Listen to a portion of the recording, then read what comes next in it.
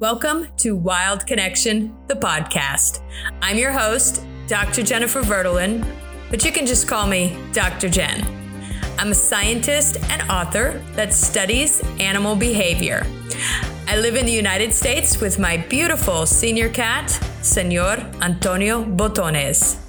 I'm passionate about animals, and I love helping people reconnect with nature to live better lives. This podcast is about you, other animals, and how we are connected in this crazy, wild thing called life. You can get the show notes and more on my website, jenniferverdelin.com. If you like my show, please subscribe to it so you never have to miss an episode. Welcome back, everyone, and this episode is really special. A few years ago, I had the honor and privilege of meeting Dr. Thomas Rashad Easley, aka Rashad Ease. He's a certified diversity consultant and the Assistant Dean of Community and Inclusion at the Yale School of the Environment. But he is so much more. He's also a passionate human being, a former campus pastor, a scientist, a forester, an author, a musician, and a fierce, not holding back, I am here kind of man. And luckily for me, he's also my friend. Our first encounter came about because I was thinking about addressing issues of justice, equity, inclusion, and diversity in my role as a professor, and I felt like I was doing it all wrong. Or rather, I had no idea what I was doing. In that first conversation, I found so much more than guidance on how to get it right. I found a kindred spirit. I was fortunate that he visited where I was working to present and help a lot of us understand what it was going to take if we actually wanted to address structural inequalities and not just talk nicely about how we really ought to do something. While he was there, we also spent time hiking and recording some podcast episodes, one of which was for the Heartwood podcast at Yale. The more time we spent together, the more I knew I wanted him as a lifelong friend. I always learn from our conversations, and well, he tells me he learns from me too, so I guess I'll take the compliment. A few months back, we were walking through a forest and we got to talking about leadership. He was working on a new album and one song was about leadership. He was also working on his new book. And wouldn't you know it, he agreed to come on my podcast to talk about some truths surrounding diversity, equity, inclusion, leadership, and his music and upcoming book, Mind, Heart for Diversity. As always, our conversations are real and heart-centered. So let's get to it, and you might just hear some birds chirping in the background.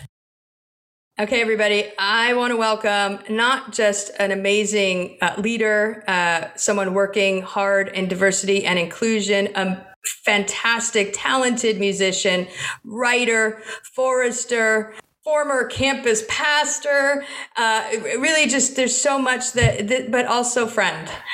Dr. Thomas Rashad Easley, welcome to the show.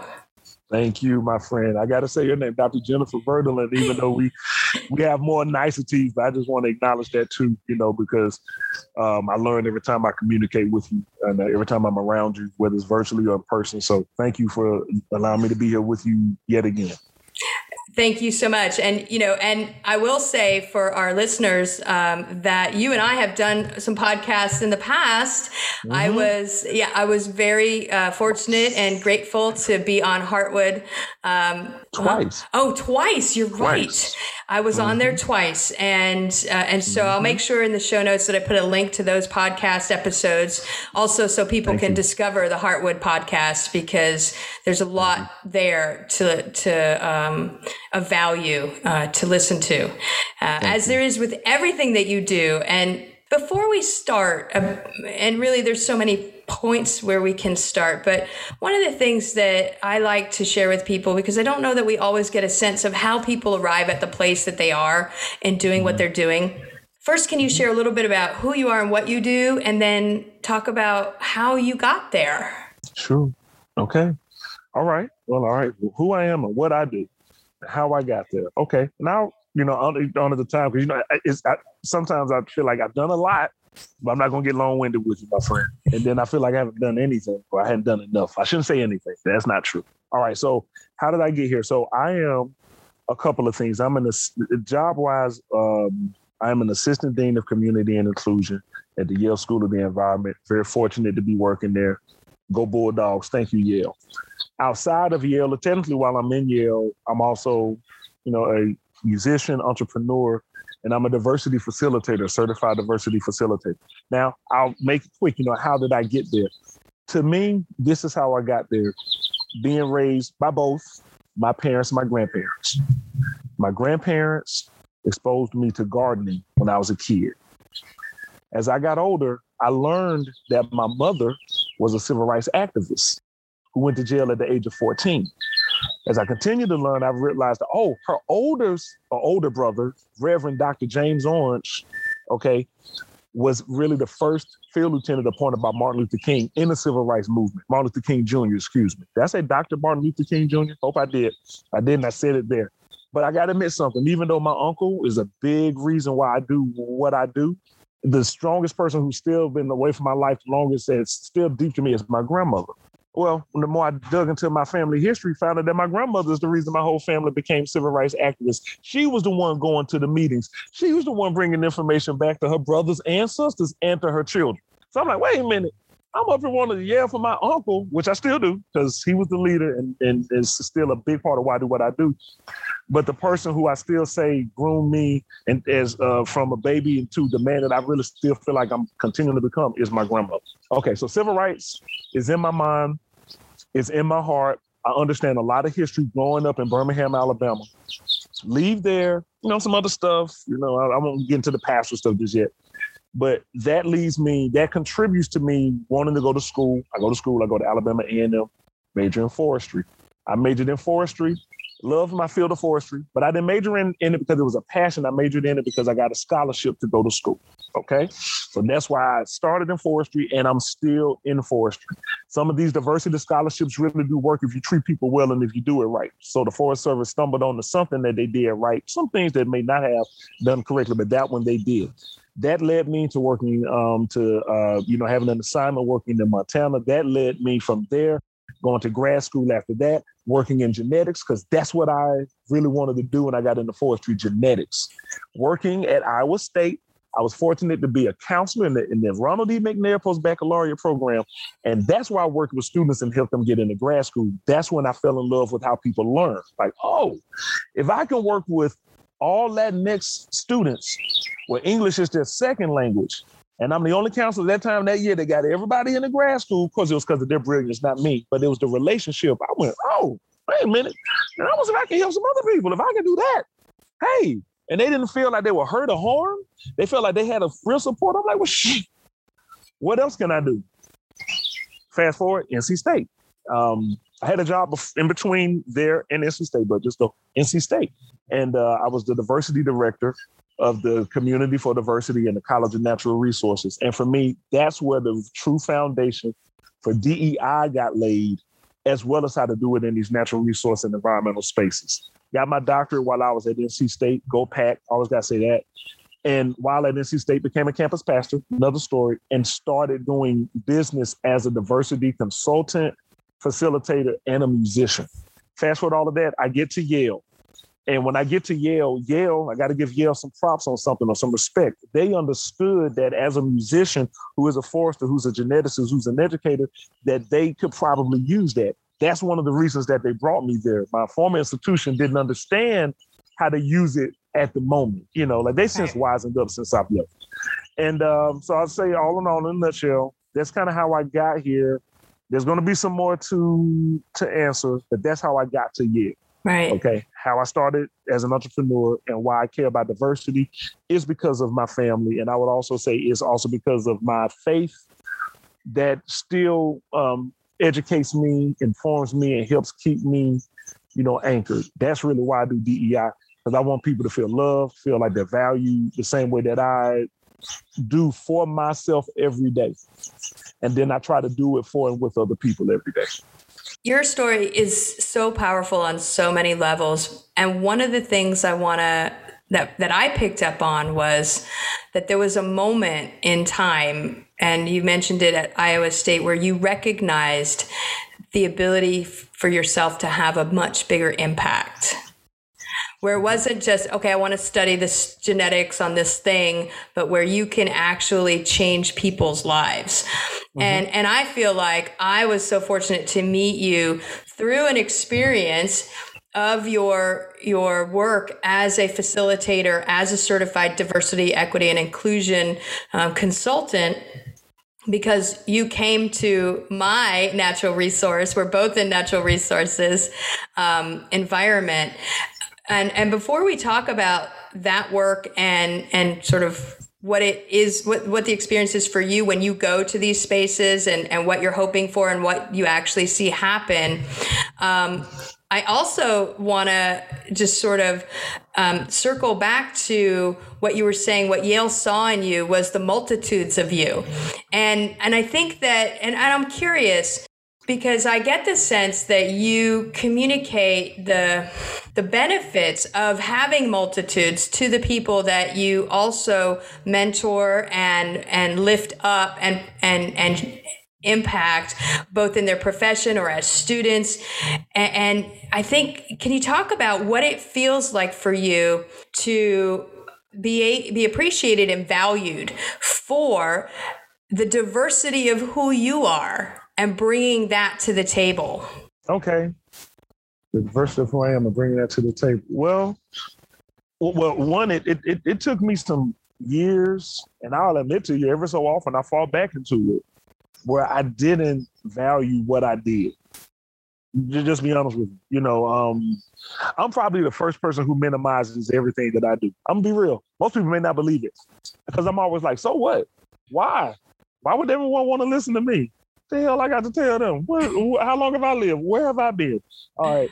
So one, I had to accept myself some, and then accepting myself, that's when I started displaying my skills, displaying that I was a hip hop artist, displaying that I could play music, displaying that I can facilitate groups of people, displaying that I can put a curriculum together, displaying that I can teach a class. It took me time. So how does it feel? It feels, well, let me be honest, I have to answer that a couple of ways. For me to feel 100% like someone values me the way that I want to be valued, they'll probably pay me what I want to be paid. They'll probably give me a package that I'm asking for. But every time I go somewhere, I have to negotiate one way or another. I never had to negotiate with you, my friend. But in other places, I've had to. I never have to negotiate with friends. But I always feel like I'm negotiating with people who want to act like they're your friend. Yeah. So how does it feel to be appreciated for everything that you do? So when I can speak about that from a friendship perspective, it feels safe, because that's how I feel when I'm with you. It feels comforting, because that's how I am around you. I feel extremely valuable.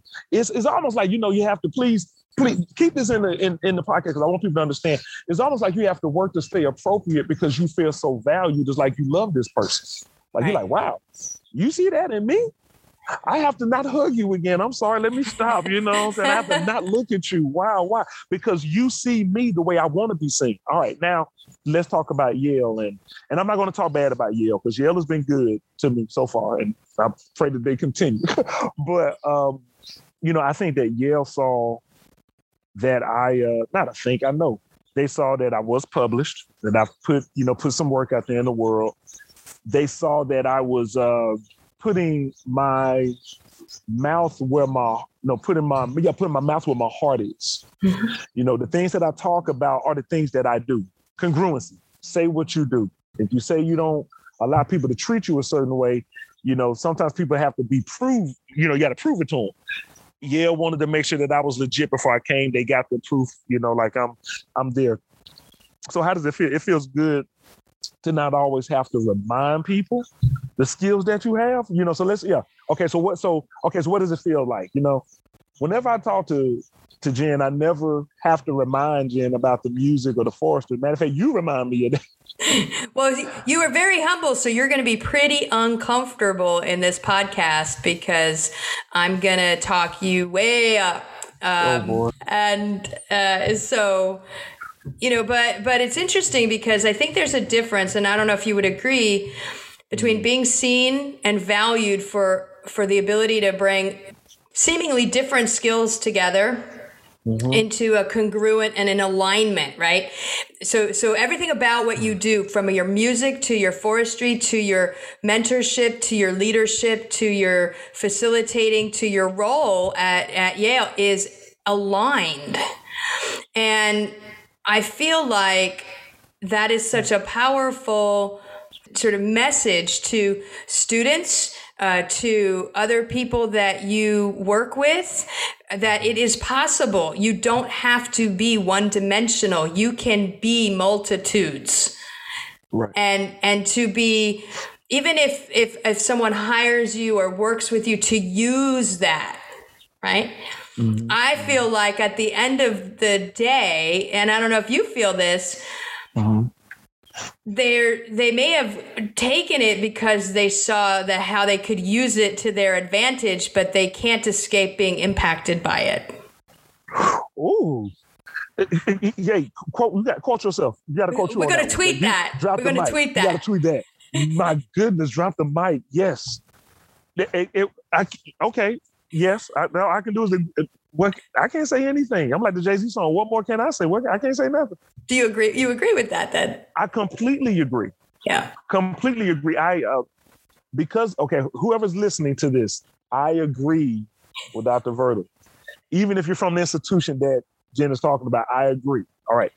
I want to add a piece. I want to just add a little piece to it, not to what you're saying, because what you said doesn't need any added piece. I just want to add a little layer to it for the people listening, because the way you said that is 100% what it is. So let's elaborate a little bit.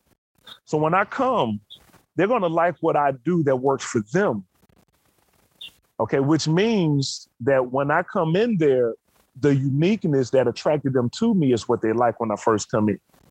Usually what happens in especially fully established institutions, when the uniqueness or the unique person comes in, the next thing we have to do is we have to get you to, in a way, fall in line with how we do things here, right?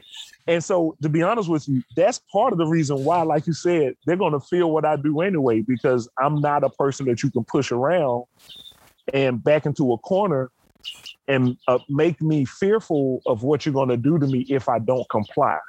Right. So I'm like, that means I'm unapologetically myself. I'm comfortable being me.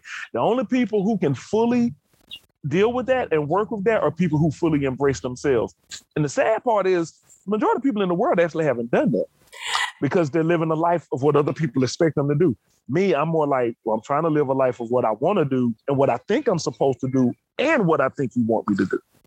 Right.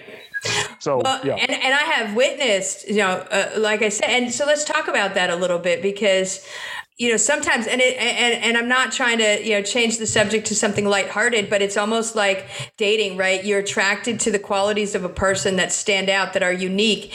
And then when you're really confronted with what it means to interact and to reflect and to integrate the aspects of what they are telling you and who they are, that's when it gets rough.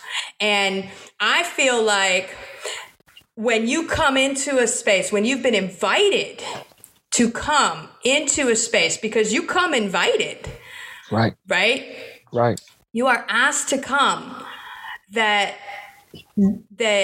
there's a disruption that happens. There is and I guess I want to know from you, sort of, what is your experience when you first walk in, when you've been called upon, whether it's a university or any other entity, for your consulting work, for your diversity, equity, and inclusion work, to facilitate change, really, in a space.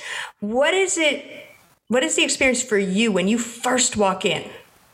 Well, it's because I've been the inaugural person in the roles that I've had, the last 3 positions that I've had.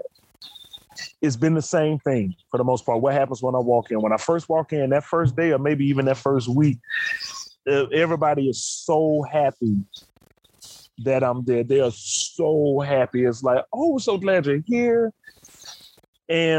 But there's something that comes along with that. Which is why I don't allow people to kiss my butt when I first get somewhere. I'm like, why are you so happy that I'm here?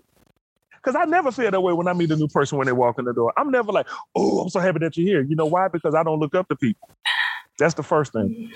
Because nobody's perfect. The other thing is, I don't think you're going to solve all of my issues. As a matter of fact, I think it's asinine to think that when a person comes into an institution that they're going to solve all the issues. I don't care if it's the president or the dean or a faculty member or a certain student. It's ignorant to think that they're going to solve everything. And the ignorance lays on the shoulders of the people who are expecting that. So yeah, the people who feel that way, I just called you ignorant. And I mean it. Now I'm going to tell you why. Please do. Because when you get, one, because you're a human being. So you're not you, I'm saying to the people, you're a human being. And I noticed that many people now need other people to help them feel like they know what they're thinking or what they're feeling. That's why it's ignorance. Because I'm like, be an adult for a moment, please, and own how you feel. And that's really the majority of what I do when I'm in the space. I just keep owning what I'm thinking and what I'm feeling because I don't have strong thought partners I can share it with because people keep thinking that they're too ignorant to do the work. Or, I don't have someone courageous enough to stand on their own two or sit, whatever, to do it because they're too busy being concerned about the environment. Now let me take 2 steps back and go, I get it because I've been there. But here's the reason why I don't like everything I said that happens the first day or the first week, because when everybody's coming in there, they're also bringing all of their crap to you too. I'm so happy that you're here. Why are you happy that I'm here? Because now I have somebody that I can unload on. I'm so happy that you're here. Why are you happy that I'm here? Because now I got somebody to talk to. And I'm like, but I just got here. Well, here's what I don't ask them, but it'd be great if people did, because see, this is what I ask myself about other people. Why are you putting this on me when I just got here? That's why I don't do that to people.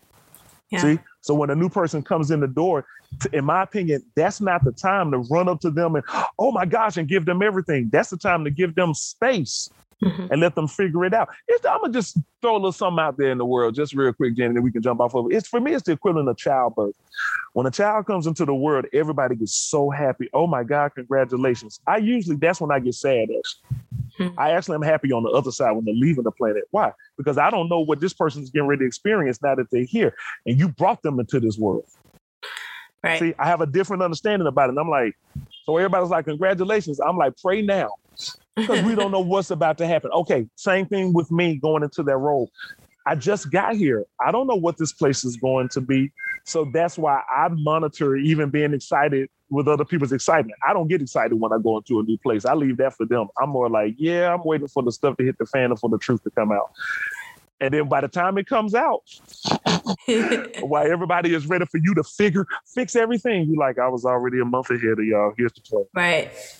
So that's how I feel. And I'm curious, right? Because what do you see your role in going to places that have invited you to facilitate, I'm assuming, change in their approach or their mentality or their culture, really a culture of a place.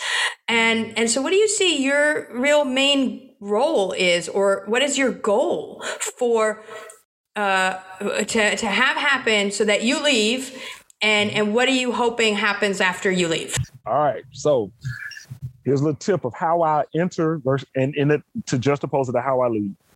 When I come into a place, I want to leave as best I can with more capacity to appreciate the people that are there than I had when I first came in. Like one of my own personal philosophies, I want to die with more capacity to love than what I was born with.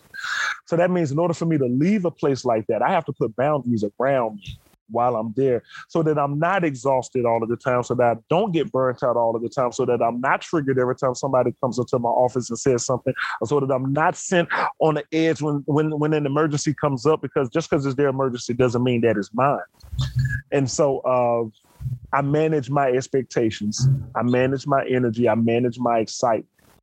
I think about how I want to leave a place before I get busy. So if I want to leave a place intact, that's the way that I start doing the work that I'm doing. Which means that I don't go into a place holding the weight of the world on my shoulders anymore. Like, I'll fix it. I go into a place like, I know you've appointed me to be here to help you with this change, but I'm going to help you, if not show you, that this change only happens when you're involved in it, not when I'm doing it by myself. Goes back to what you said earlier about, okay, so if I come into a place, right, if I do all of the work, this is for the people who think that that's the way it's supposed to be, even though ignorance is not the way. I'm challenging ignorance and say that's not how it's supposed to be. If I do exactly what I just said, that means I'm going to be the coolest person there, and everybody there who needs a leader is going to despise every other leader that's there, because I become the person that everyone likes. Now, here's the sad part about that. That's technically what's going to happen anyway if you're the leader that sits aside and says we're going to leave all of that to Thomas. Yes, yeah. And who gets mad at me? The leaders who are not liked, and then they're mad at me because of what I did. That's right. And I'm curious. So many questions. So, one of the notes I made was wanting to know, what do you think is the biggest misconception the people that bring you in have about what you're going to do for them? It's two misconceptions, which is, and I know I still didn't answer your last question, so I'm going to answer that too. I'm so sorry. That's okay. The two misconceptions are, I'm going to fix everything. And the second, and here's why that's the second worst misconception. Because the first worst misconception is what leads you to making that statement. You don't think you can do anything. So the first misconception, which is the worst one, is how you see yourself. I can't do anything, which then leads to the second misconception, which becomes the worst for me, which is, I'm going to solve everything. Right. So when you say, what's my role? Yeah. Coming into a place, my role is to hold the space for everybody there while y'all are trying to figure out who you are, who you want to be, and who you are not. Because technically, the way they brought me in, I'm not the one with the problem. Of course, you're not the one with the problem. Otherwise, yeah, right. And if there was no problem, you wouldn't be there. But here's the kicker, I think. Not that I'm perfect. I'm not saying I'm perfect. No, I know. But you said something about that you're coming in to fix it, and you can't fix it. It's that you think you can't do it. That is also. There's another piece, I think, that we are reluctant, not you and I, but people are reluctant to talk about. That assumes that everybody wants it to change. That assumes that everybody wants it to be different. And so without talking about any specific places, can you recognize when you come into a place that you're sitting at the table with people who, A, may not think there's a problem, or B, don't care that there's a problem. They like it just the way it is. Mm-hmm. I'm sorry. Yes. I just thought I'd bring that, that out of the closet because, we herald all of the advances we're trying to make. And there are people who are committed to change. And there are equally people who are committed to not changing. Mm-hmm. I call those people concerned about diversity versus those who are committed to diversity.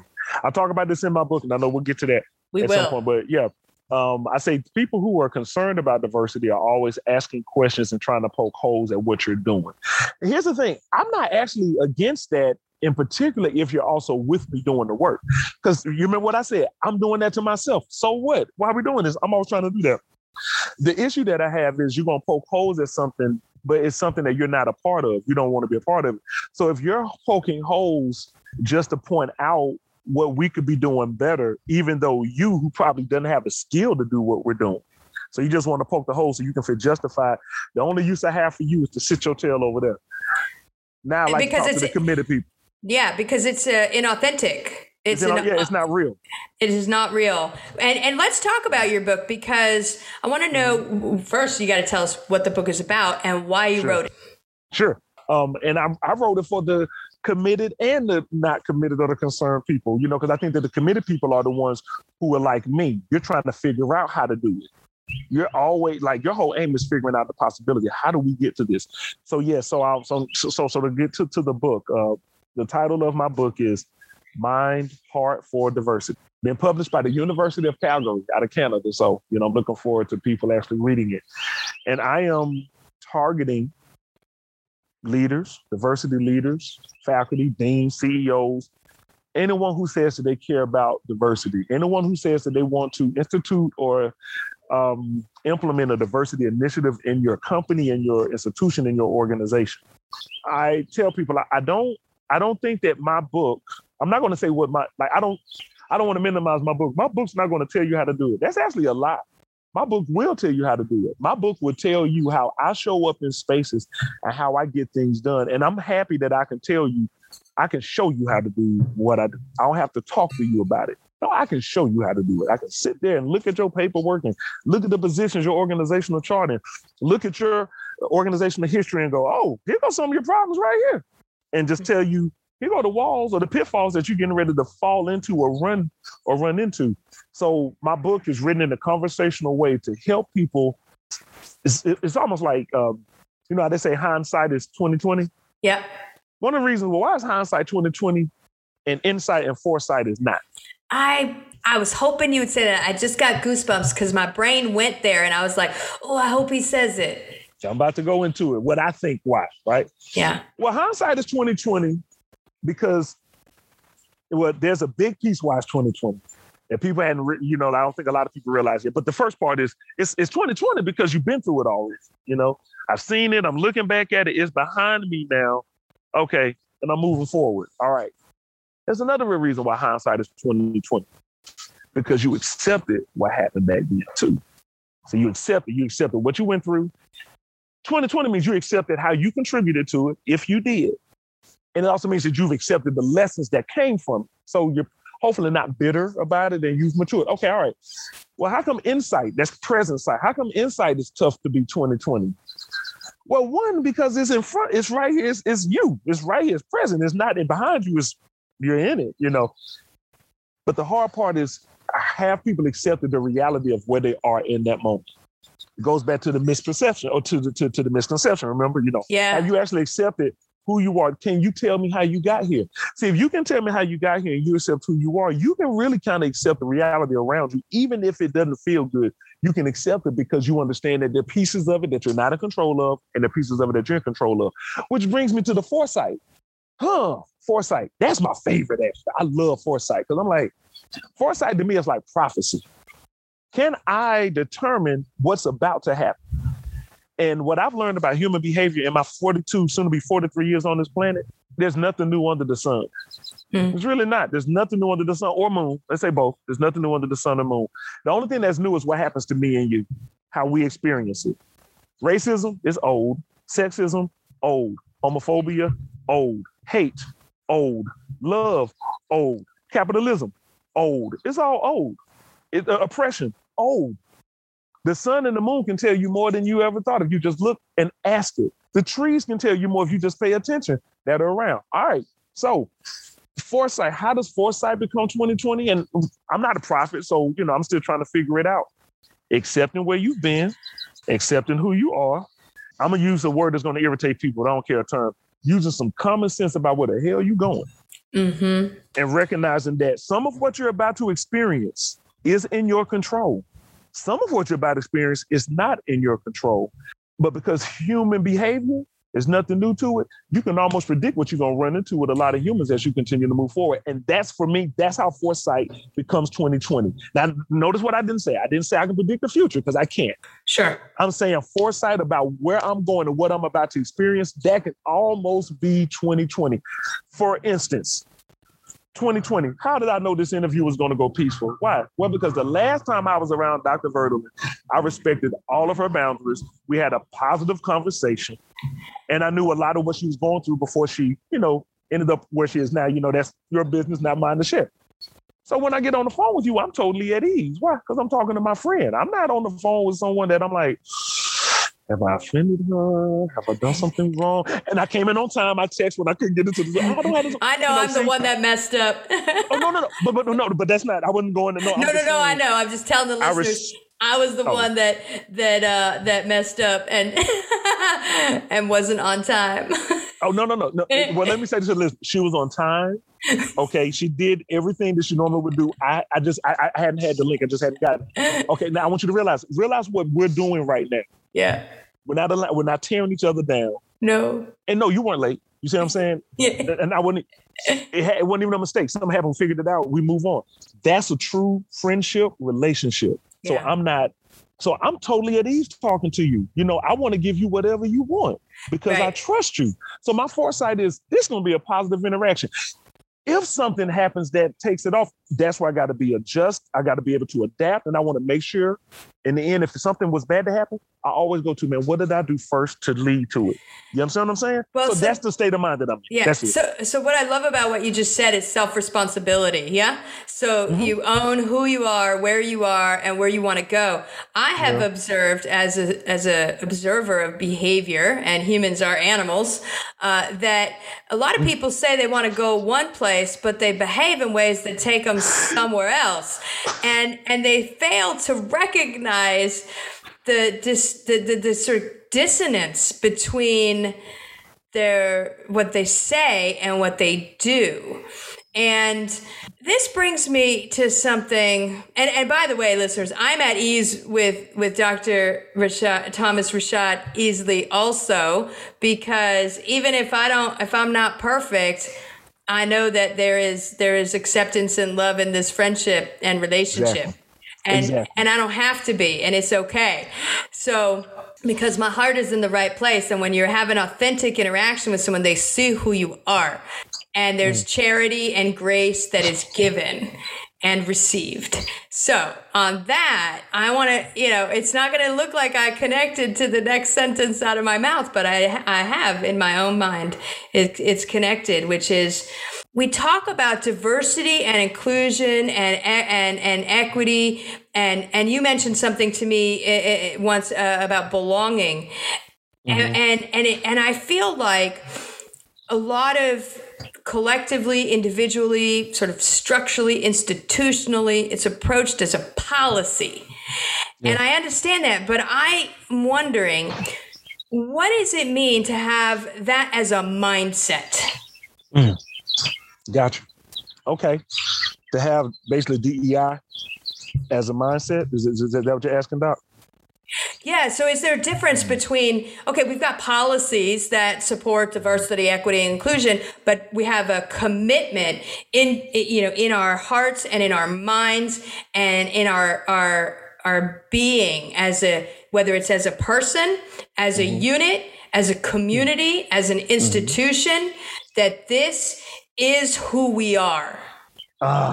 It's congruency. Everyone listening, I just want you to know I'm a little emotional, but I get emotional every time I talk to Jen because I feel safe. I got to admit, because I feel safe. And the truth is, I don't often get to feel like that. I'll be honest. That's why my voice is shaking right now a little bit when you said what you said. Because the truth is, I don't often get to feel like that. Only time I really truly get to feel like that is with family, friends, or when I'm by myself. So I just want to say that, but I can answer your question. All right. To have the mindset of DEI, diversity, equity, and inclusion, is a word that myself and Doc said about 40 minutes ago, congruency. Are you doing who you say you are? Are you being who you have told us that you're being? See, the challenge with a lot of the institutions is that, you have layers, right? You got who I am as an individual, who I am as a participant in this organization or in this culture, what laws or policies govern how we maintain this culture. Okay, and then who put that together?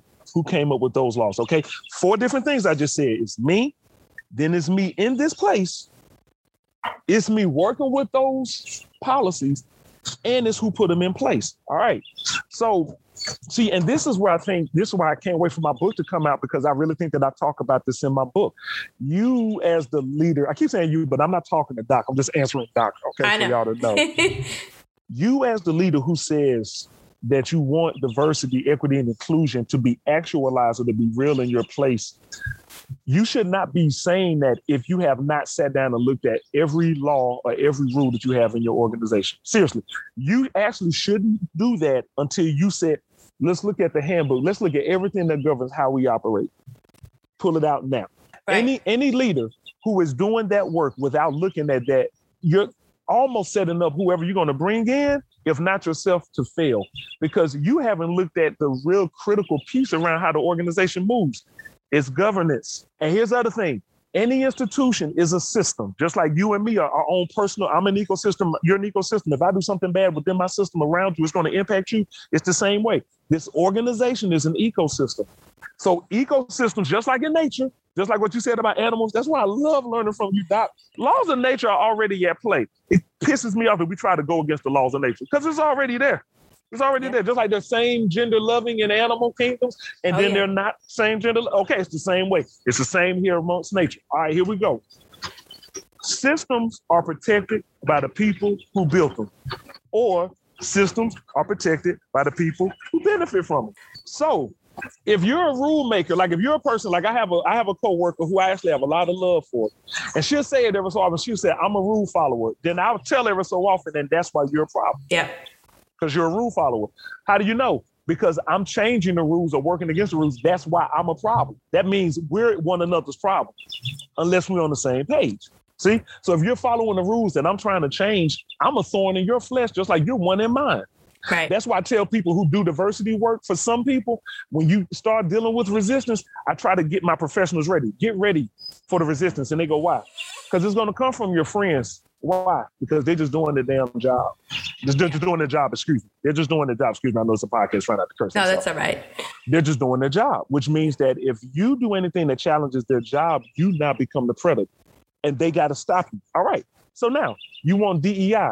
What's the mindset? To answer Dr. Verdon is very, I'm not minimize what you said. No, I just want to say it's a very simple question, listeners. How do you do the mindset? It's what you say, what you do. It's what you do, what you say.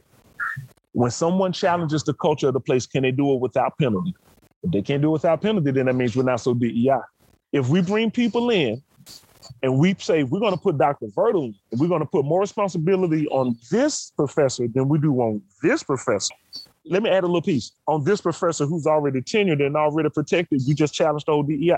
Why would you do that to the person who's not tenured or who doesn't have that coming in the door? Why are you going to put that on them? See, it's almost like it reverses the way that we work, or it flips on its head the way that we work. And because the majority of people have not worked that way, they wouldn't know what to do with it if it showed up in their face. And I can give you an example, but I want to honor your time and stop. Well, you might be able to use your example in the question that I'm about to ask. All right. Because I've realized, you and I are talking about diversity, equity, and inclusion, and I'm wondering if people really understand what that means. They don't.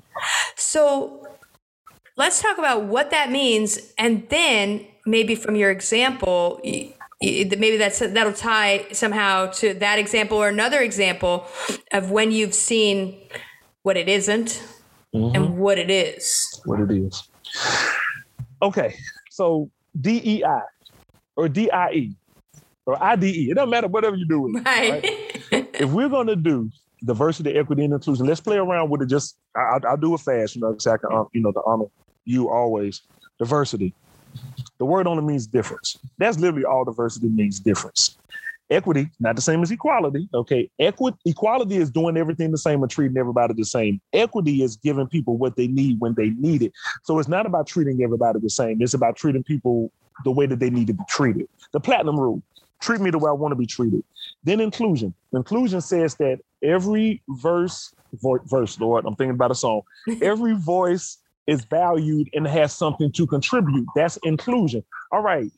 Difference plus having everything that I need, plus being a valuable, equal voice here means what? Oh, everything's fair. Oh, that's what it means. So we're trying to institute a spirit, a philosophy, an understanding, a culture of fairness in a place that wasn't built on it, wasn't constructed by it. Now you see why it's so hard to do it. Yeah. Like change isn't hard. The decision to change is what's hard.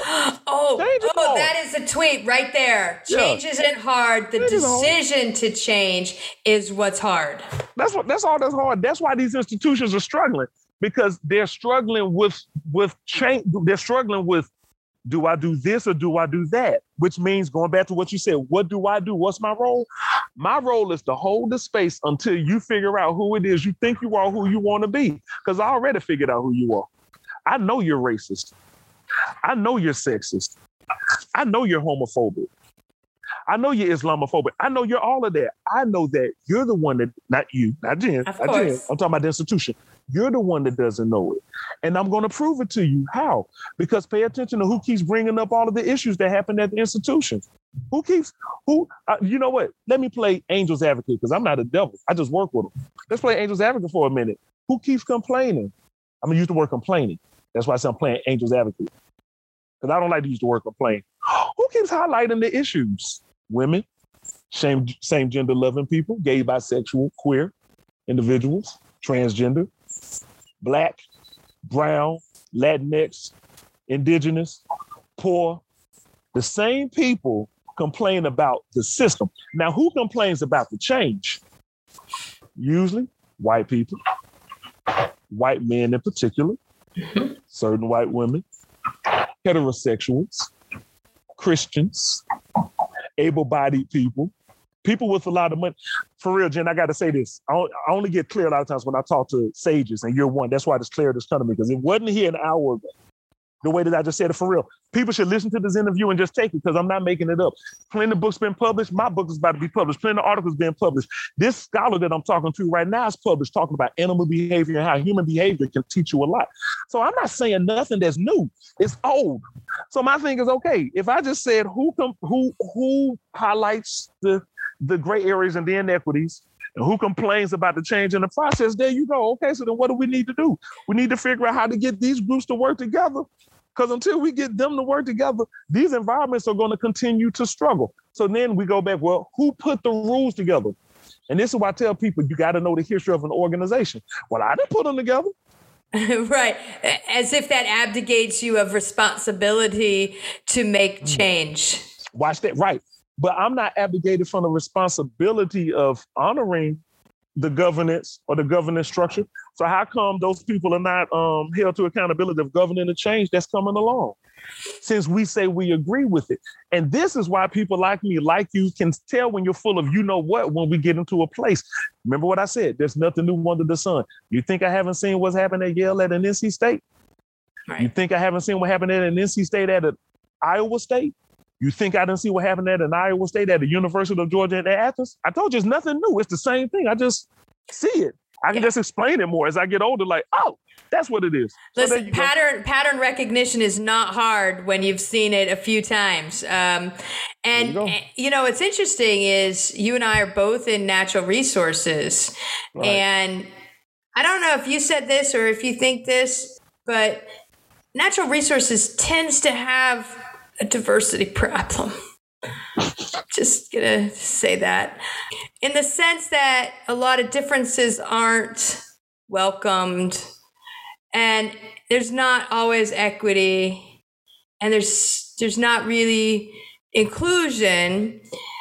And we could say, okay, there's this trend, there's this pattern of the absence of this. It's palpable in many places, but there might be some opportunities that might create a unique opportunity. You're a forester and you've done genetics and forestry, and so you bring a background of natural resources. You have a love and appreciation and a value of the natural world. Do you see it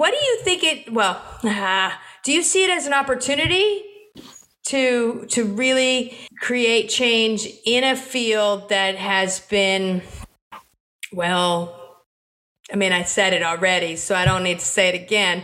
Okay, I can answer your question, Doc. You said, do I see it as an opportunity? And yes, but if you don't mind, I'm not trying to upset you. I don't mind upsetting people who don't see things the way that we see. Sure. I want to add another layer to that because because I agree with everything that you said. I can't help it. You're talking our existence, of course. So, you're singing, I'll take alto, you take soprano, you singing to the choir. You said opportunity. I think another way of analyzing it, we should call it a challenge. I think we should see it as a challenge. Now, here's why I say let's see it as a challenge. Because being an entrepreneur, as we both are, both business, both multi-talented, which you are, I'm waiting to see you on stage because tell me every time we talk. Me too. Okay. See, y'all, she did it again. It's coming. So I'll just put my number out there. Give me a call, y'all. Come on, y'all. Get her. But see, you bring so many talents to the table, too. And it's why you're such a great professor. And hence why I know I always learn every time I talk to you and I listen to you. When I interact with Dr. Verdolin, it's always an opportunity to me, right? Because I know that I'm going to get something good. But if I was an individual who didn't like learning from women, who didn't like, this is where the challenge part comes in, who didn't like learning from scientists who don't just write about their data, but actually go out and collect it, you know, in multiple different ways, people who have their own way of teaching, right? And if I got the problem with that, I see it as a challenge. So this is why I want to say that, because as an entrepreneur, what I have figured out is a lot of times it's the relationship between people that make things easy or make things difficult. So if I have a good relationship, just like I said, I saw this podcast recording as, man, this is fun because I'm going to get my life. My heart's not going to be fast unless, you know, start laughing or start getting deep or getting emotional, which has happened. But I'm not sitting here like, the only way I'm sitting like this is if it's cold outside, I'm sitting outside, but I'm like, okay, because I'm all open for the opportunity. But as an entrepreneur, I've gotten a lot more people to do things that I need them to do when I have a good relationship with them, or when I communicate about something in a way that they're good with, which means they may not be my friend, but they're an associate. They're someone that I'm connected to. I think we should see it as both. See it as an opportunity and see it as a challenge. Me seeing it as an opportunity makes it wonderful for me to engage with my friend. Me seeing it as a challenge allows me to interact with people who could be an enemy or who just may not see things the way that I see it. Now, here's the benefit of that. Because I do both ways, it keeps me from getting emotional with one, and it keeps me being truly open and authentic with both. Do you hear what I said? I did. It keeps me from getting emotional with one, but it keeps me being authentic and genuine with both. Yeah. Because when you ask me a question about Thomas or T or Rashad, how you feel about this, I don't have to lie to Jennifer. I don't have to lie to you. I can tell you, Jennifer, we got a journey ahead of us, my friend. And it's an uphill battle all the way. And me and you, because we're the smartest people pushing this rock up the hill, notice what I said, because we're the smartest people pushing this rock up the hill, we got to deal with something, buddy. Now let's go to the person who is the challenge. This is how I talk to the person who is a challenge for them. I recognize that this may be challenging for you in this moment to do this. That's why I'm here to work with you. Yeah. So how can I communicate this with you or make it more welcoming for you to be a part of this? How do I do this with you? See, the tone is still the same. Tone's still the same. I still sound like I'm disarmed with this person. They don't, trust me, I've done this and you've done this. I've done this with faculty, staff, and students, just like you've done it. And they eventually end up moving with me because they feel respected by me. This is when they get smacked in the face, is when they don't display the same behavior. And then I go, don't you remember what I did with you last year? Don't you remember what I did with you an hour ago? Yeah. Don't you remember what I did with you last month? Why aren't you doing that with the people who come to you for that kind of help? And then that's when people either feel convicted or feel like, you know what, because it's like, oh yeah, you did do this with me. And this is when I tell DEI professionals, that's why you can't be nice all the time. See, that's where they mess up. We think that we got to go into the space and be gentle with everybody and be nice. And I'm like, nah, you got to know when to turn it on or turn it off.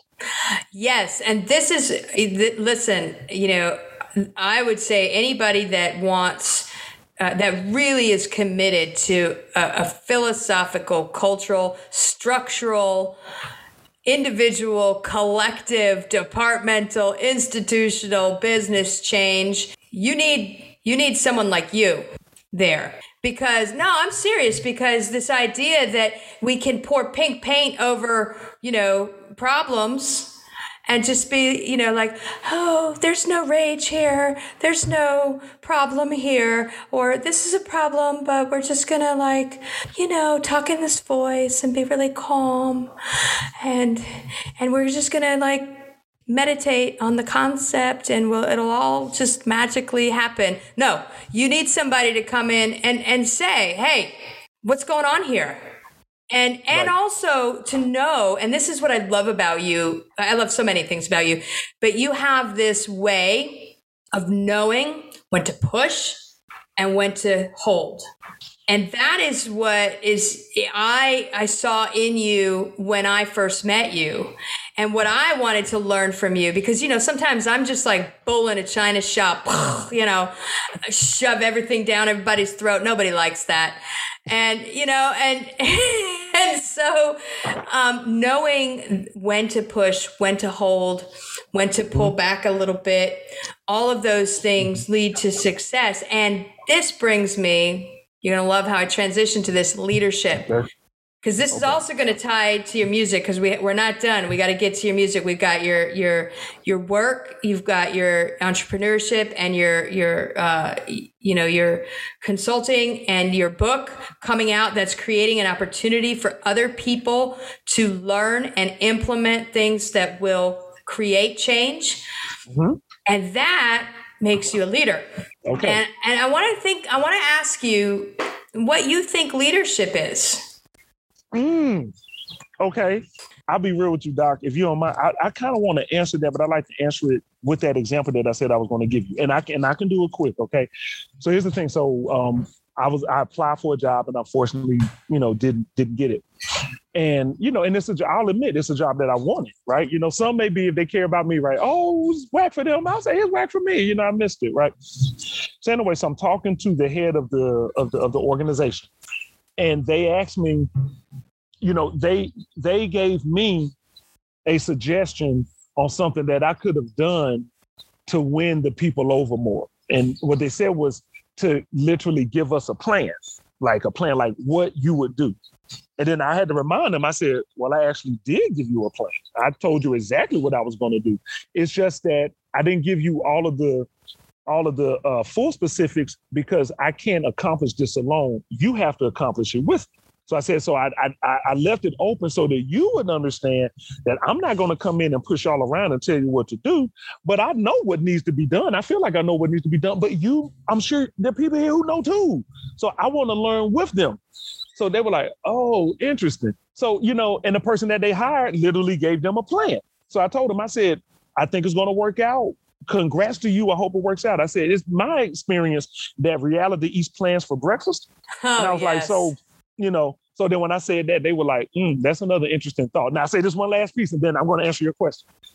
And then they asked me about, do I have any other ideas or suggestions for the process? And I said, well, no, I'm not going to give you a suggestion for your process because it's what you do. But I said, but let me ask you something. And they said, okay.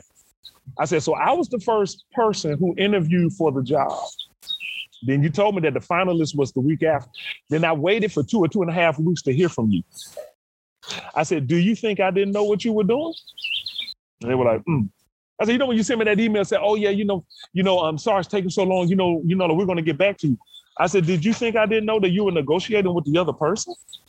So talk about fairness, talk about honoring somebody. Now, don't get me wrong, for everyone listening, I'm not wearing my emotions on my sleeve saying, see, you disrespect me. No, I'm saying, because I know the process. That's what I mean when I say many of us in our institutions are full of you-know-what. Right. When it comes to DEI and treating people fairly. So, of course, after I said that, the person's like, wow. You see, it makes a lot of sense. You see, sure. When you're not the person who's in that seat, when you're not in that seat, then you don't see it that way. When you're in that seat, you can see it. Okay, so now to answer your question about leadership.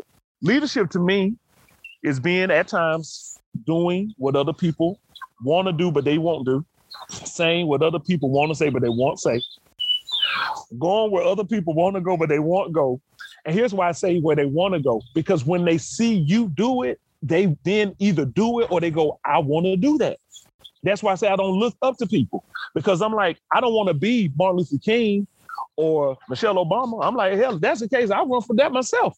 Right. If that's the case, I don't want to be Jay-Z. No, why would I want to be Jay-Z even though he's a billionaire? Because if you think about his journey, what it took for him to get there, there are a lot of aspects of his journey I don't even want to touch, including the people he's lost in his life. Some of the people he lost, I still got. Okay, here we go. So a leader to me is a person who displays behavior, ideas, something that other people see that they want to do, but they don't feel that they can. So then you follow the person doing what you think you want to do or what you wish you could do. So you make that person a leader. I don't think a person's a leader because I say I'm a leader. No, I think you become a leader when someone's following you. That's literally what makes you a leader, because you're leading something or some people. Right. You see, they tell you that you're a leader, or you turn around and you realize, oh crap, it's like Forrest Gump. Why y'all running with me? Why you running with me? I'm just on my path. Then when you accept that you're a leader, when you accepted that, okay, I'm leading these people, then that means now I'm thinking about you. I'm thinking about your perception of me. It's still not going to hold me, but I got to be mindful of that because I'm leading you. You are following me. So that means that if you're following me, that means I hopefully will display what I want you to do, and I will display what you want to do. See? So that's why I say I don't look up to a lot of people, because I rarely find people in these academic institutions who do. I'm not saying I'm the best, because I'm not, but I rarely find people who do what I do. I rarely find people who show up and are who they say that they are. Oh, yes. And I can attest to the shock that some people experience when you actually show up as who exactly you say you are. They're just like, we didn't know you actually meant that. Like, yeah, but I mean, I kind of told you. Like, I kind of, everything I do and say works together. Not really sure why you're surprised. But, okay, before we talk about your music, because you have a song, What is a Leader 4.0, and we're going to talk about that in a second. Oh, boy. And we're going to talk about all your music. Well, maybe not all, like we probably should, unless we want to make like multiple episodes, which we could do. But I'd love to. But something occurred to me when you were talking about this example of this experience and leadership with this organization that, frankly, I mean, I'm just going to say it made a, you know, I'm not going to say it's an error, because it might have been for your best good to not be part of an organization that couldn't recognize that, you know, life eats plans for dinner, and that they're part of a plan, which is what made me think, what do you think about the idea that so you're, you know, whether you think you're a leader or not, you're leading, you are leading people, you're inspiring people to change, you're facilitating and creating opportunities for people to implement change that they say they want, and you're showing them how to do that, not just in who you are and what you do, but in the space that you create for people to reflect and make choices about who they want to be. Right. What do you think about the idea that if they had been able to understand that you gave them a plan that included them as a community, that communities are leaders in creating the future that they want?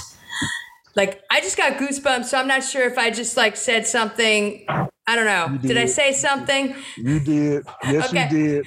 Okay. So what do you hear when I say, you know, that they had an opportunity to take leadership as a community to create the future they say they wanted, and they passed on that? They kind of passed on it. First, my friend, I'm stuck. I'm not shocked. I'm just stuck, because I love your genius. You say things so smoothly and eloquently. It's like, man, I'm glad I didn't come up with that, because I'd rather give you credit. Oh, and for real, you know, I said that. I'm glad I didn't come up with that. See, because see, that's the other thing. See, that's community. I'm glad I didn't come up with it, because I can go to somebody else and understand how to perfect it to get it better. Let me call up Doc. Right. What you just said is spot on. 100 or 1,000 or 1 billion, I don't know, you know, terabyte, whatever. It is all of that, because that's really the truth. But I hadn't thought of it like that. So thank you for that. They missed an opportunity for the community to create its future. See, I'm going to tell you one thing that the person said to me, and then I'll tell you what I said back to them. And then everything I know said makes sense. But they told me that the people, it's like they wanted answers, you know, like they wanted a model, they wanted a plan. Right. So I asked her, I said, who wanted a plan? The people who stand in your way, or the people who are actually doing something? I said, who wanted the plan? That's where she got stuck. She was like, yeah. I'm like, who wanted it? I was like, who are we trying to please here? Are we trying to please the people that are the problem? Are we trying to please the people who are trying to be progressive? Like, what are we doing? Okay, here we go. That's one of the issues for many people, is that they're stuck trying to please folks. And what really ends up happening is they're trying to please people that you can't please. This is like a supremacist trying to please a person who's not racist. You as a supremacist probably can't please that person who's not racist just because of who you are naturally. Your mindset is racist. So you're not going to be able to do it, right? Because that's not where your head is. But watch this. But you as a supremacist might be able to satisfy somebody as an economist. Why? Because we're talking about money now. We're talking about something that doesn't have emotion. Because money doesn't have feeling. Matter of fact, money's not even real. It's what money buys that's real. See, so this resource of money is what makes everything so crazy. And I think that's partly why we're struggling in our society. I'm not going to go too deep. I'm going to back it up to where we are here. The whole point of that is a community needs to be the leaders. One president can't lead millions of people unless you got millions of presidents. One president of a university can't lead thousands of people unless you have thousands of presidents, or I should say hundreds. Unless you have hundreds of presidents, or at least tens of presidents, so that people can represent the people in different ways. I'm a Black person. Don't appoint me as the Black president. Why? Because I don't do everything that all Black people do. I don't. I'm sorry. Don't do that. Don't make me the man president. Why? I don't do what every cisgendered or what every man does. See? So basically, this is what I'm saying, Doc. The way that we govern is really off, and it's not really right anyway. It's off. One person can't do this. One person can't lead. How many deans, presidents have I seen that look? Every time a president leaves the White House, you ever notice how bad they look? Unless they're bad people. You ever notice how bad they look? I can say they because I know a woman's coming soon. You ever notice how bad the presidents all look? One of the reasons you look so bad is because you can't do this on your own. You were never meant to. Every time I look at a dean, a department head, I look at how stressed they look. I'm like, damn. They look so stressed. It's because you're doing what you're not meant to do. The community is supposed to be in charge. Love that. Love that. And so then that takes us to a community really of music that you have created, because I know you do your own music and we're going to talk about that, but you also have a community of musicians that you've created and elevated. And so first though, and I'm going to put links to your website that has all of your music. People really need to listen to, because there's so much that's profound. You always say I'm saying something, I don't know, something. But when one listens to your music, there's a lot that you have to say. And your latest song, I hope it's still your latest song because you produce so many songs, and you really are always doing something good, and so but you have the song What is a Leader 4.0, and I remember we were taking a walk in the woods one day and we were talking about this song, and here it is. So tell me a little bit about this song, what it means to you, and Sure. Well, it is right now. It's my top performance song. What is a Leader 4.0, which is technically a remix of the original What is a Leader. What's this song to me? 4, technically 5, because I want to include the producer too. Tia Soundoff, she, and like powerful women, make it easier for other men to do stuff. She created the canvas that we all basically painted on. You know what I'm saying? So Tia Soundoff, got to elevate her first, because if it was not for her music, this wouldn't exist. And I worked with 3 of my friends, 3 of my brothers, Scars the artist, the son of Hanu. And right now, Evan Grant, he's probably changed his name from Focus, but he's a lawyer. And we gave our own perspective of what leadership was. I feel like the original What is a Leader, which is all me, I kind of think that song is me telling people what I think a leader is, and in a way what it isn't. What is a Leader 4.0 is for scholars, for artists who are sharing how they understand leadership, because they're telling you what they did. Okay. Could I maybe just do a quick demonstration of what I mean? Absolutely. I can do because my verse is the shortest part of the song. I can happily say that. Talk about being humble. My song, and I got the smallest part of the song, because everybody else's verse is longer than mine. I'm like, hey, that's why they all sound better than me. But anyway, I go, what is a leader? You think it's you. I know it's me, not something that I expected to be. To be real, you must have integrity. Now look through history, her story too. You call what I just did. Now look through history, her story too.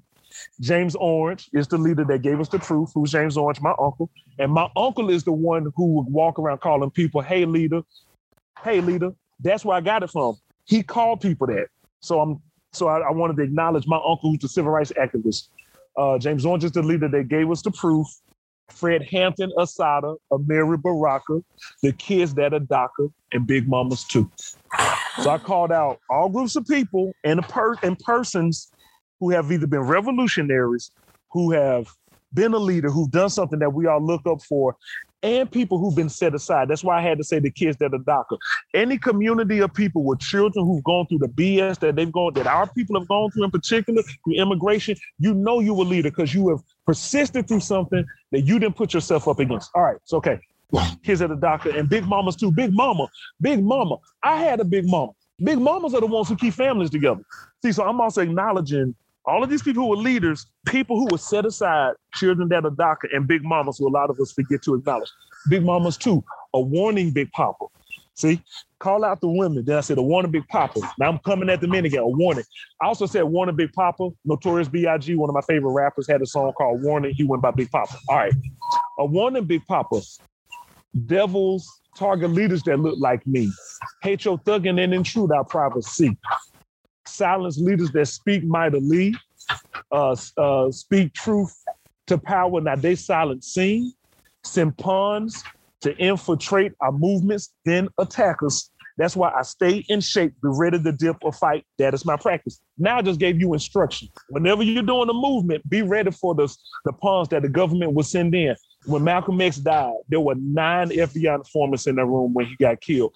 Okay, it was proven that FBI killed Fred Hampton in his apartment, assassinated that man, former Black Panther, or always a Black Panther because they killed him while he was the chief. So basically, I'm calling out what happens in our movements, all right? So when I said, I speak with facts, they say that I'm cussing. I speak with passion, they hiding and ducking. Now let's do something and get their stomachs bubbling. Gather Black folks. Now I started something.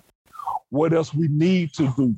Get brown and Asian and poor whites too. Instead of hating each other, let's join indigenous and make these covenant rules that work for each nation. A true test of patience. Can't leave it alone. It'll always take maintenance. That's the whole point. You can never leave it alone.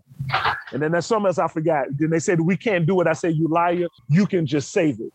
And I forgot the rest of it. But that's the point. Well, listen, I got goosebumps just listening to you. And I know that listeners can't see you, but I really was just listening to you. And a lot flashed through my brain. And one of the things, and this wasn't, something I planned on asking, but I was reading that they painted over the Black Lives Matter on the streets in Washington, D.C. You see. And I feel like what you were saying about it's something you practice, it's something you keep doing. You can never leave it alone. You can't just let it sit without your attention, without your focus, without your conscious choice. Okay.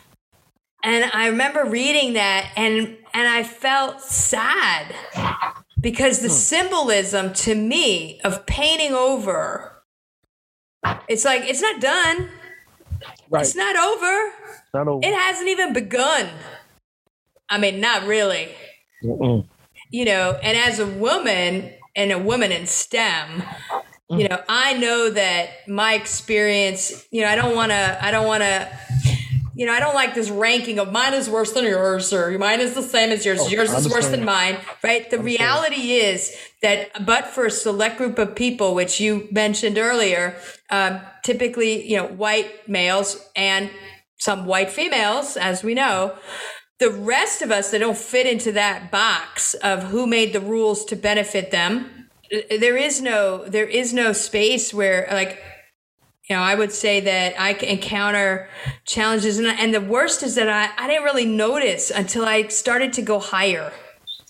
And so this is where we fail to recognize that the more you try to achieve and the more you encounter the resistance, the more you encounter the no, you need to show up this way. And the funny thing is that even if you show up that way, it's not good enough. No. And even if you say it right, or you wear the right clothes, or you publish the right papers, or you do whatever they told you you're supposed to do, it's a game. It doesn't mean anything. So to me, I'm like you. I'm not going to play by the rules because guess what? I played by the rules and it turns out the rules benefit you. Not me and not everybody. And it's not based on how good I am. It has nothing to do with that. And so Okay, sorry. I had to just go there for a second. So I'm curious. And I want to sort of end on this. What's next for you? What is what is Dr. Thomas Rashad Easley 5.0? All right, what's next for me? I plan to work to stay healthy, and, take care of my family and be there for my friends. I really have to say that first because that's what matters to me. We are. That's why we check in with each other, and I just want to stay alive long enough to continue to do that for my people, and my people are my family and my friends. Those are my people. Majority of my people don't look like me. That's why they're my people. And so, and that's why I write the songs the way that I do, because I want people to know that I really want to be with people. So what's next for me? I have an album. I have technically two albums that will be coming out. Music, scholarship, and let's just go consultancy. Music. 2 albums coming out. One is called Life of a Leader, hence What is a Leader is on. And technically that one is done, but still got to put some finishing touches on it because that's probably going to be like an EP. It's just an EP. Here's why I say probably, because what I'm not going to put on that record, I really think I want to put on this other record called Diagnosis. D-I-E, U-G-H, UG, K-N-O-W, S-Y-S, system. And I want to and I'm working on this album right now, and it's coming together like pretty quickly where it's really like the life of a professor. Like, why do you teach how you do? Why do you speak how you do? So it's like the day in the life, someone coming in my office and talking about how do you talk so much about yourself that my song Origin will come on, da-da-da. And then I'm going to re-release my Southern Black Gentleman album because I remastered it. So I want people to actually hear it. Plus, I released it under Rashad. I'm Rashad Ease now, so I need to release it under that. Okay, so that's music. All right. Scholarship. I have a book that's coming out later this year. I don't know specifically when, but I think it's coming out soon because I just submitted it to the publisher on Friday. What's the title again? Mind, Heart for Diversity. And the whole point of that book is I'm talking about putting your mind and heart together to do this work. Because I think that when you operate with both the mind and the heart at the same time, you can be emotionally conscientious, but you can also be mentally prepared because you're thinking through why you're feeling. And we need to stop acting like we're human beings that are siloed because we're not. No, we work in systems that are that way. And then it's funny, those systems are trying to come back together and figure some stuff out because they realize that being siloed is not who we are. Right. So that's the. Mm-hmm. Oh, I just want to add to that. I just finished a podcast with Dr. Christy Biolsi on consciousness in humans and other animals. And Aristotle, right? Yes. He believed that the mind was in the heart. And I know physiologically, whatever, we can say that's not true. But I think that, like you were just saying, that if we think more with our heart, we become more conscious. Mm-hmm. Yeah, that's it. See, everybody. See, it says it way more eloquent. That's what I'm talking about. See, that's why we're a team. But that's what you just said, and that's why I got all excited because I'm like, oh my God, I just tweeted that yesterday. But you said it like that. You just gave me a way to say. See, I gotta. Okay. I have to reference your tweets. Okay, that's the scholarship. Yep. That's the music, and then the last part. What did I say? The consultancy. Yes. And for those who would love to. Those who are leaders of organizations that want to diversify your organization, but you feel like I'm having a hard time. I will be one of the people I think that you will want to bring in. Now, I'll go ahead and I'll admit, because some people are going to listen to that and they're going to hear other parts of this conversation. And some people may go, I don't want to talk if he's going to come in and talk to me like that, like the whole ignorant thing. First, let me say this. It's not my problem when people can't accept their own reality. That ain't my problem. That's their problem. But I don't go into places saying that. Let me just say that. But here's the reason why I said their perception of themselves is not my problem, it's their problem. If people know what the word ignorant means, then that means everybody on the planet is that I word. Why resist that word? It's because of what it means to them in that moment, what I'm talking about. See? And that's why I keep saying about this whole diversity work. That's why being a pastor was so important. And I didn't realize that it was important until after I stopped being a pastor. When you were speaking to people who think they believe the same thing, and then they're going at each other, That's the ultimate place. That's the ultimate training ground for war right there. Like, all right, okay, being a pastor, being an imam, that's the best place to get your practice on for being a DEI professional or being a leader, because you're basically dealing with people who are full of you-know-what, who don't realize that they're full of you-know-what, most of them, and they're basically going at each other as if they're right when they're all wrong. Well, and here's the thing. I want to reframe the word ignorant, and maybe people who might listen to this, it's a lack of knowledge. I think it's a lack of knowledge of what you don't know. Lack of knowledge of what you don't know. I'll go with that, Doc. It's one aspect. You can be ignorant about a lot of things, but in the context of you think you know something you don't know, you're not even aware. There's a lack of awareness about your own knowledge, and that is what makes you ignorant. No, Did I do it again? You did it again. You did it again, but this time I got to share, because there's something that I would say from time to time, and I've said this not to you, I said this with you. I said, when your arrogance and your ignorance are operating at the same level, we got a problem. And to me, that's what you just said. Yes. You said, you think you know. So why, not you, okay, not Jennifer, not talking. Why are you speaking so loud when you don't know what you're talking about? See, and then while you're speaking loud, I'm supposed to come to you as the resource, but you don't know what you're talking about. And I tell people that's why you see so much mediocrity in these spaces, because most people's arrogance and ignorance are operating at the same level, at the same frequency. And it's like, what you doing? You, my friend, said that much more eloquently than I did. And so let me tell you, first of all, anybody would be blessed and fortunate to have you come into their space to help them create the change they say they want. And we can only hope that they actually want that change, right? That's the first thing. The music you make is so powerful. And we didn't even get to talk about all of the other artists that you have created a community of artists so that they can be actualized and realize their own potential, have their voice out there and their own message reach people. So I want to make sure that those links are in the show notes. And the other thing is that, what was that first thing, right? Yeah. We had your music. Oh, your scholarship. Okay. And then the gift that you're giving by sharing with others through your book, a pathway for how to implement change is phenomenal. And I can't wait to get a copy of that book. I know that I'm going to be hitting you up for a copy, and I'm going to pay for it too. I'm paying for that book, because we have to value the gifts that we bring to the world.